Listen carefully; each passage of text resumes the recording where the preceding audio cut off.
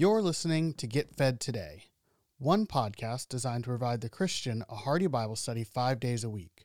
While our mission is to showcase a variety of different Bible teachers, if you want to access more content from a particular pastor, simply listen to the end of the episode for additional information. On behalf of the entire team at Get Fed Today, it is our prayer that today's episode encourages your growth in the grace and knowledge of our Lord Jesus Christ. As we start a new year, I want to speak to you this morning on a topic that has been on my heart for some time. I want to talk to us about friendships, specifically about the power our friends have in our lives. They have the power to help us walk closer to the Lord. They also have the power to harm our lives and to lead us down paths that we don't want to go. You know, most of us choose our friends simply by proximity. You know what that is, right? We choose our friends because they're the person that happened to sit next to us in algebra class. Or we choose our friends because they're our coworkers and we see them every day. Or we choose our friends because, well, they're our neighbors. They live next door. Or our kids play on the same ball team.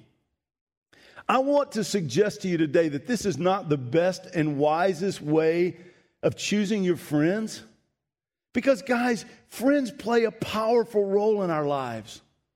Psalm 13, verse 20 says, "He who walks with wise men will be wise, but the companion of fools will be destroyed." To a large degree, our choice of friendships will determine the paths that our lives travel. Even if you're a devoted Christian today, you can be influenced for evil simply because of the foolish choices that you've made in friendships. Now, in contrast to the foolish friends that we can make, our godly friendships can be a powerful effect in our lives. Proverbs chapter 27:17, a very famous verse says, "As iron sharpens iron, so a man sharpens the countenance of his friends." Man, next to the presence of the Holy Spirit in my life and the power that God's Word speaks into my life, nothing influences me stronger than my friends. And here's my question to you this morning. Are you making wise decisions when it comes to the friends that you've chosen to walk through life with? Are you being intentional in the way that you choose your friends and your companions? This morning, I want us to tackle this topic of friendship. And to do so, we're going to look at one of the strongest friendships that's found in the Bible. And that, of course, is the friendship between David and Jonathan. Our story is found in 1 Samuel chapter 18. Now, let me give you a quick outline of where we're going in our study today. First, we're going to look at the relationship between David and Jonathan. And we're going to identify the two main ingredients that made their friendship, their godly friendship, so strong. And then we're going to examine the relationship between David and King Saul. And there we're going to find three toxic ingredients that will destroy any friendship. You know, it's interesting that both Jonathan and his father, King Saul, they were both in a unique position to be threatened by David. When we pick up the story here in chapter 18, King Saul has been rejected by God as king over Israel. His disobedience toward God had disqualified him from being in the position of king over God's people. Jonathan was the would-be heir to the throne if the dynasty of Saul continued. And so David and Jonathan had every reason to be enemies, not friends, much less the close friends that they're going to become. So the question is, why did their friendship develop into such a strong bond? That's what we're going to look at first this morning. Look at verse 1. Now, when he had finished speaking to Saul, the soul of Jonathan, he being David, when he had finished speaking to Saul, the soul of Jonathan was knit to the soul of David, and Jonathan loved him as he loved his own soul. Let's get some background here first to our story. If we go back to chapter 17, we find that David kills that giant Goliath. And in doing so, he instantly becomes a national hero. And we see at the end of the chapter him carrying around the severed head of Goliath, the fallen giant. And I love this picture. David's kind of like the player who's just won the big game, and he's toting around the trophy, showing off. Well, this is David, man. He's toting around his trophy, this chopped off head of Goliath. Well, following the victory, David is quickly called before the king. Now, I want you to know, Saul knows David to a small degree. Remember, David has been in the courts of Saul playing his music before the king in order to calm him. Ever since Saul had disobeyed God and had refused to repent, the Bible tells us that he has been tormented by an evil spirit. And David's music had this calming effect on Saul's life. But now this young man has done something that Saul was afraid to do. He's gone out and he's fought the Philistine, and David won. And this meant instant praise and adoration from the people of Israel. And that was the very thing that King Saul desired most for himself. The king desperately wanted the approval and the praise of the people of Israel. But David's act of bravery, it had caused him to be elevated above the king in the eyes of the people. And as we'll see, this doesn't bode well for the relationship between David and King Saul. And yet, Jonathan's reaction to David is totally different. Notice the verse tells us that Jonathan's soul, or his heart, was knitted to the soul or the heart of David. A connection of friendship had developed between these two young men. Now, certainly this wasn't the first time they had met either. They had probably known each other for some time while David was hanging around the palace or the house of Saul. Yet now, the boldness of David in fighting and killing Goliath had caused Jonathan to see a different side of David. It was a boldness that Jonathan could relate to. See, Jonathan could see in David something that he did not see in his father. It was a heart to defend and to follow and to serve the God of Israel. It was a boldness to obey God even when it involved great risk. See, this was a trait that both Jonathan and David shared. If you go back to chapter 14, and you can read it later, you'll see the exploits of Jonathan. You'll see in him that same boldness and faith that David had shown in fighting Goliath. For there in chapter 14, Jonathan goes out all by himself and he attacks the garrison of the Philistines. He's greatly outnumbered, and yet he too experiences victory over his enemies in an act of boldness and an act of faith. Guys, the first ingredient of a godly friendship is the knitting together of two hearts around a shared love and commitment to God. That may be the single most important ingredient in any Christian friendship. The Hebrew word here translated knitted, it literally means to bind two things together or to weave two things into one. Think about the little old lady, and this is what I always think about. If you're a knitter, I'm sorry, but I always think of the little old lady sitting in a rocking chair, knitting the sweater for her grandchildren. Well, that's sort of what God is doing in the life of David and Jonathan. God is knitting their lives together. And guys, friends whose hearts are knitted together, they share a connection because they're both headed in the same direction. You take two Christian brothers or sisters and you bind their lives together. They're both going after God. They're both seeking the Lord. They have the same purpose. They have the same priorities in their lives. They share the same values and the same commitments in their lives. And this type of friendship is one that provides strength and accountability for us. When two friends pull together in the same direction, they don't fight against each other in their devotions of their heart. See, that's what's happening when you choose your friends wrong. Your friends are fighting against the very thing in your life that God wants to do.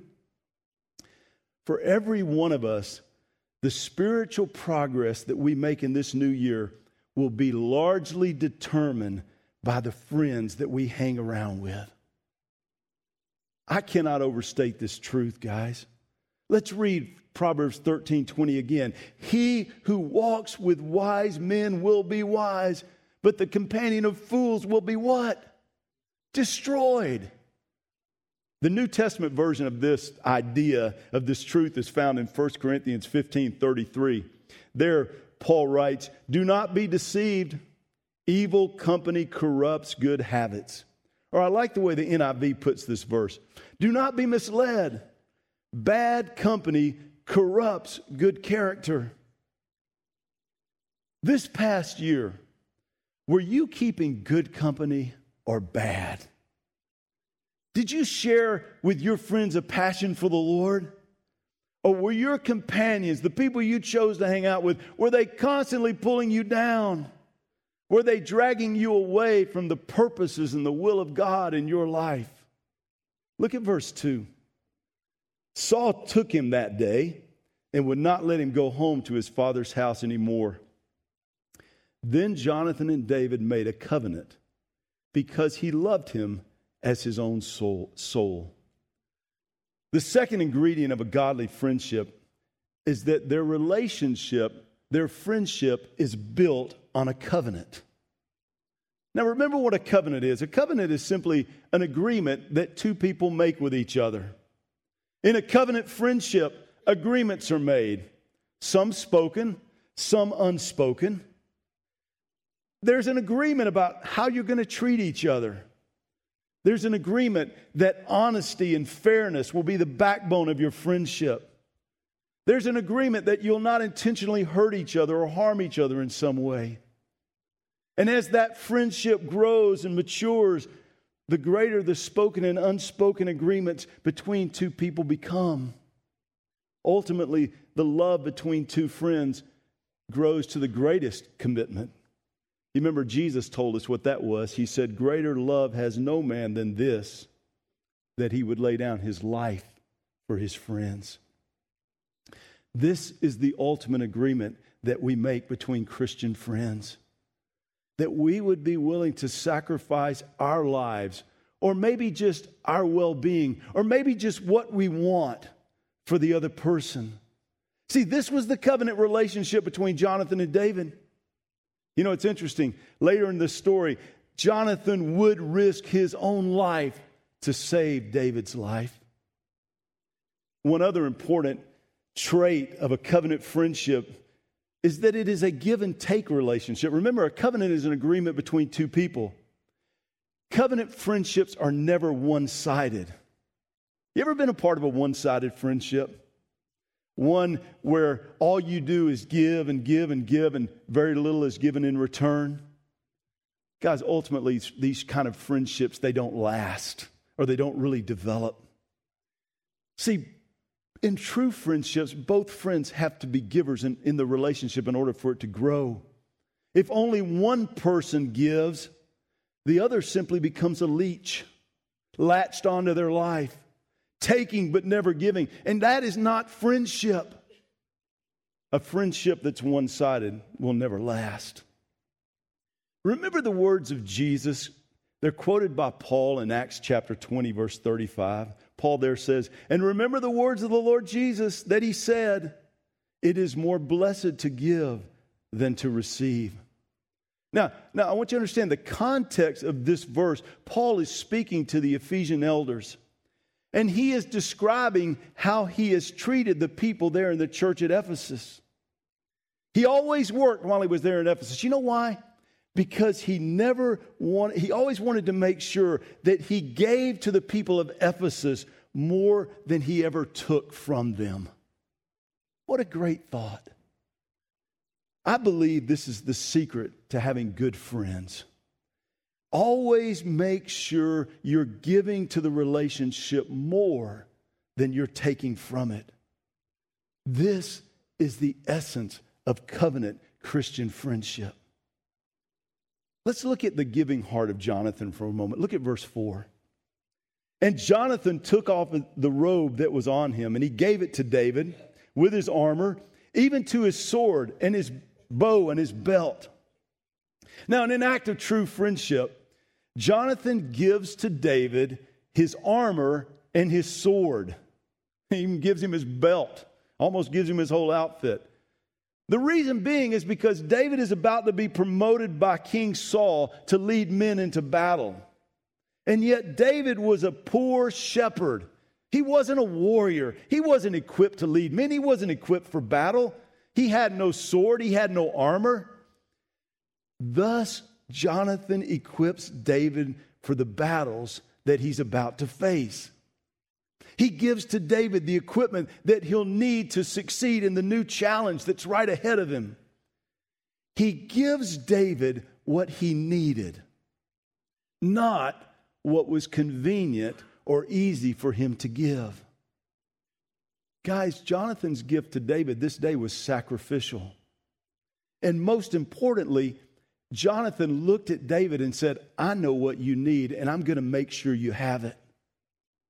A covenant friend gives gifts that are both sacrificial and gifts that are needed, not just what's easy for us to give. And I think a lot of us treat our friendships that way.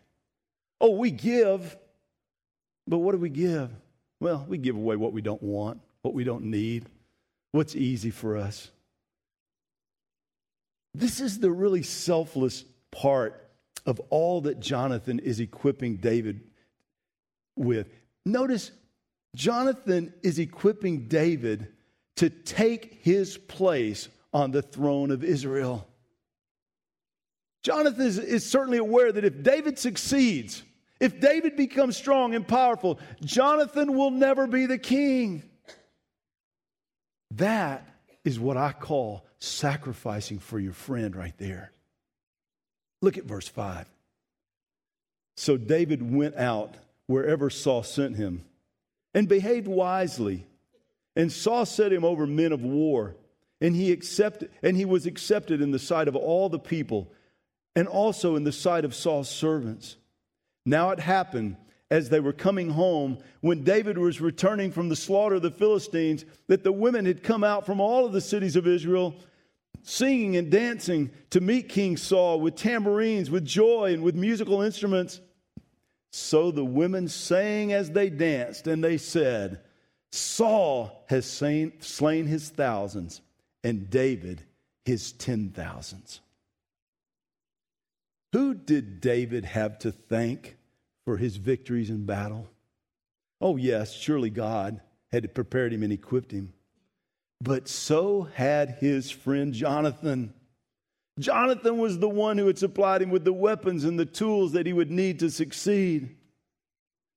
And yet, and this is important, nobody's praising Jonathan.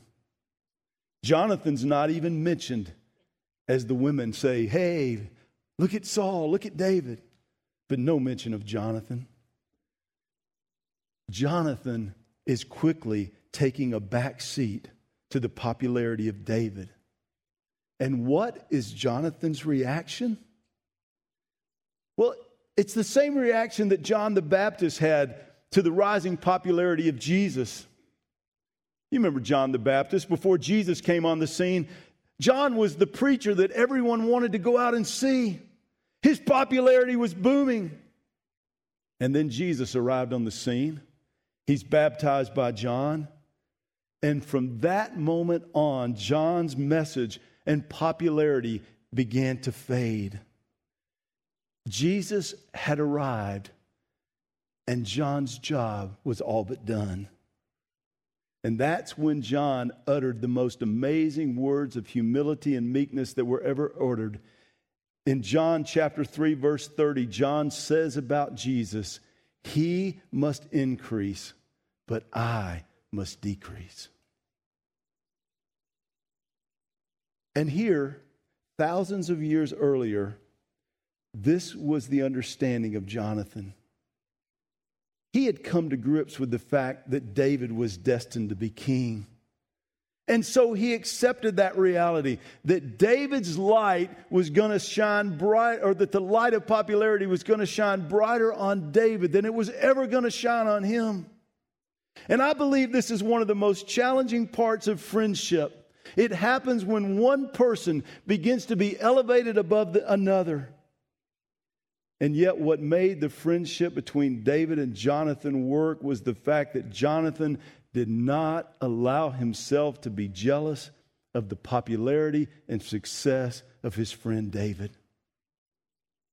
Guys, how do you handle your friendships when the brighter light begins to shine on the other person? What do you do when you realize that they're going to get the accolades and the praise that you once hoped were coming your way? Are you able to say to your friends, you must increase and I must decrease? Guys, what an amazing friend Jonathan was to David. Wouldn't we all just like to have one friend like Jonathan who is so selfless that they can celebrate our victories with us? Guys, only friends who are serious in their walk with God are able to step aside and celebrate the victories of their friends. Can you do that? Have you been able to do that this year? Maybe you were hoping that it was going to be your time to shine, but no, that other person in the office is getting the promotions and the praise. That other friend of yours things are just going great in their lives, and are you able to celebrate? Oh, to have a friend like Jonathan. But this was not the case with King Saul. Let's finish out our study today looking at the reaction of King Saul to these same events. And here we're going to see 3 attitudes that I promise you will kill any friendship. Verse 8, then Saul was angry, and the saying displeased him, and he said, they have ascribed to David 10,000s, and to me they have ascribed only thousands. Now what more can he have but the kingdom? In King Saul, we see 3 attitudes that guarantee unhealthy friendships and unhealthy relationships, even within the church. A friendship or a relationship is doomed to failure when you see these 3 things: jealousy, suspicion, and fear. All 3 of these attitudes of King Saul that we're going to look at are in sharp contrast to the attitudes that we've just seen in Jonathan and David and in their covenant friendship that they developed. They had commitment. They had trust. They sacrificed for each other. And yet in Saul, the first attitude that we see is the attitude of jealousy, and it will certainly destroy friendships. Look back at verse 8. They have ascribed to David 10,000s, and to me they have ascribed only thousands.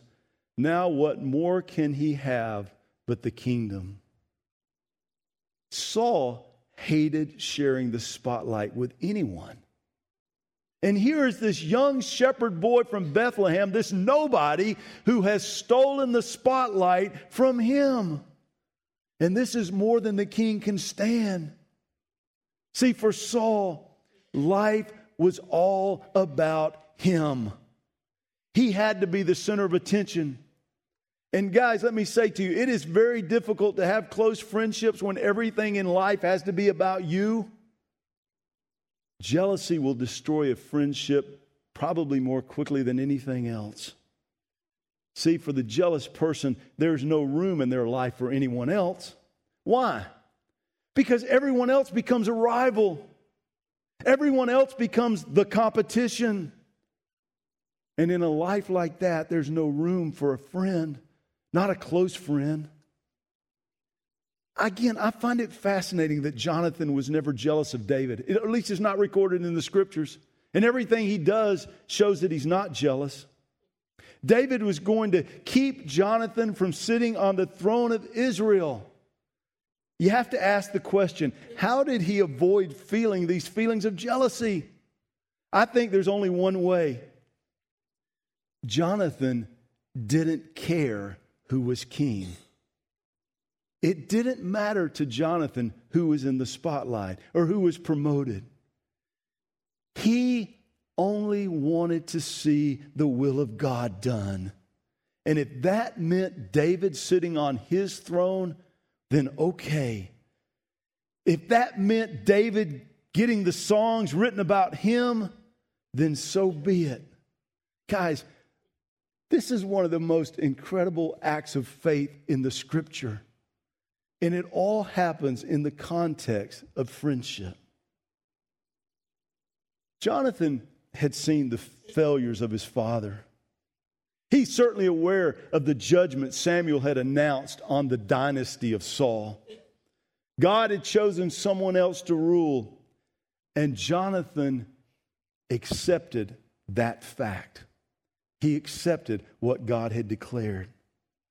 But there was absolutely no room for David in Saul's world. He was going to fight the promotion of David to the very end, every step of the way. And again, it is really difficult to have friends when the spotlight of your world must be on you. So look at verse 9. So Saul eyed David from that day forward. Our second attitude that will kill any friendship is that of suspicion, paranoia, distrust. I like the way the New American Standard translates verse 9. It says, and Saul eyed David with suspicion from that day on. I think that translation better captures the idea of the text here. From that day on, Saul was suspicious of David. He was paranoid of David's motives. He was paranoid of David's movement. David's presence in the palace from then on out created this uneasy feeling on the part of Saul. Every time Saul looked at David, his mind would start wondering what devious thing David was up to. How was he plotting to take over my kingdom? Every action of David came under Saul's scrutiny. But here's the question. Was David plotting to take over Saul's kingdom? Absolutely not. Few men have ever been more loyal to King Saul than was David. But Saul couldn't believe that someone could be that loyal to him. Why? Because Saul himself would never be that loyal to anyone. And if given the opportunity to steal the kingdom back from David, Saul would take it. Saul was seeing David through the lens of his own warped character. He imagined in David what was present in his own life. You see, the only person Saul was loyal to was Saul. And he could only assume that that was the case for everyone else. He assumed everyone else must think the way I think. You know, I believe this is a true statement. We all assume others think and feel the way we do, especially when it comes to our weaknesses and our failures. Suspicion is the enemy of friendship.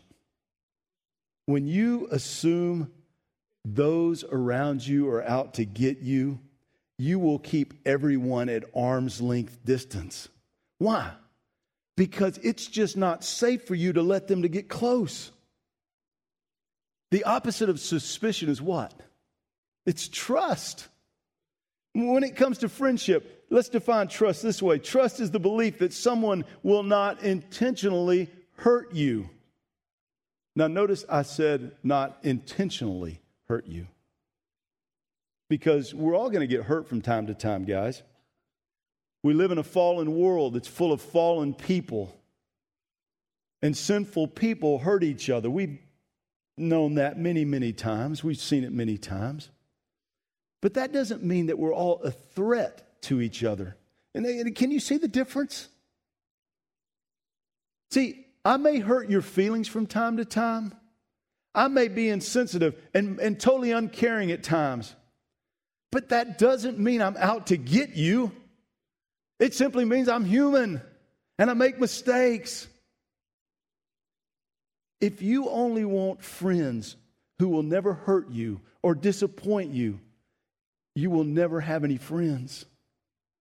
In a fallen world, even the best friends must work through hurt feelings and pain and troubles and arguments. Should I go on? See, the best friends have learned that the most important practice in their friendship is to forgive each other on a regular basis. If you've got a successful marriage, you already know that. If you've got a close friend, you know that. But, listen, needing forgiveness is different from being a threat. Do you see that? Look at verse 10. And it happened on the next day that the distressing spirit from God came upon Saul, and he prophesied inside the house. So David played music with his hand as at other times. But there was a spear in Saul's hand, and Saul cast the spear, for he said, I will pin David to the wall. But David escaped from his presence twice. Now Saul was afraid of David because the Lord was with him, but had departed from Saul. Therefore Saul removed him from his presence and made him his captain over 1,000. And he went out and came in before the people. And David behaved wisely in all his ways, and the Lord was with him. Therefore when Saul saw that he behaved wisely, he was afraid of him. But all Israel and Judah loved David because he went out and came in before them. The final attitude that Saul carried towards David that was destructive was the attitude of fear. And it will always destroy a friendship. Twice we see the Bible telling us that Saul is afraid of David. Verse 12, now Saul was afraid of David because the Lord was with him. Verse 15, therefore when Saul saw that he behaved wisely, he was afraid of him. When you're afraid of something, you stay away from it. When you're afraid of someone, you stay away from them. See, fear always creates distance. Listen, if you're afraid of water, you're going to stay clear of the beach. If you're afraid of spiders, you're not going to go climbing down around your crawl space in your basement. If you're claustrophobic like me, you're never, ever going spelunking. You know, climbing down in those small holes in the ground, that is absolutely insanity to me. I do not understand to any degree why anyone would want to do that. You know, I stay far away from caves as I possibly can. I don't even close the door when I go into my closet. I mean, I do not like cramped spaces. And listen, if you're afraid of people, you're going to stay away from them if you can, as far away as you can. Now, some of you are afraid of people for good reason. At some point in your life, you got really hurt by them. You got betrayed by someone you thought you could trust. You let someone get close, and they shared your secrets. They made fun of your weaknesses. They used you as the punchline of their jokes. You trusted someone in the past, and you got burned. And if that's you this morning, here's what I want you to do. I want you to look around. Go ahead, look around at the other people. Listen, everyone you're looking at this morning, I promise you, has had that same experience in their life. There is no one in here who has not been betrayed at some point, who has not been devastated by someone they thought they could trust. If you choose to love, you will get hurt. Loving is risky business. If you put yourself out there often enough, someone is going to take advantage of your love sooner or later. But that doesn't mean that you stop loving. John tells us in 1 John chapter 4, verse 18, perfect love casts out fear. Sometimes, guys, when you're afraid, you just have to keep on loving. Love, it's God's cure for the fear of people. Is there someone you're afraid of this morning? Are you afraid of them because you feel like they're a threat to you? Are you afraid of them because you think they might steal your position or your power? See, that's what Saul was afraid of. Saul was afraid of David because he saw something in David that he did not see in himself. And he was afraid because of that. Saul was afraid of David for all the wrong reasons. David was no threat to Saul. But David had something that Saul lacked. Are you afraid of others because you see in them something that you lack? And that you think that if I get close to them, it'll only be more evident that I have this flaw in my life. It'll only be more evident that I lack this in my life. Listen, if that's you, maybe that old friend jealousy is raising its ugly head in your life. Because, see, jealousy was the root of Saul's fears. If Saul could get beyond the jealousy, he could get beyond the fear.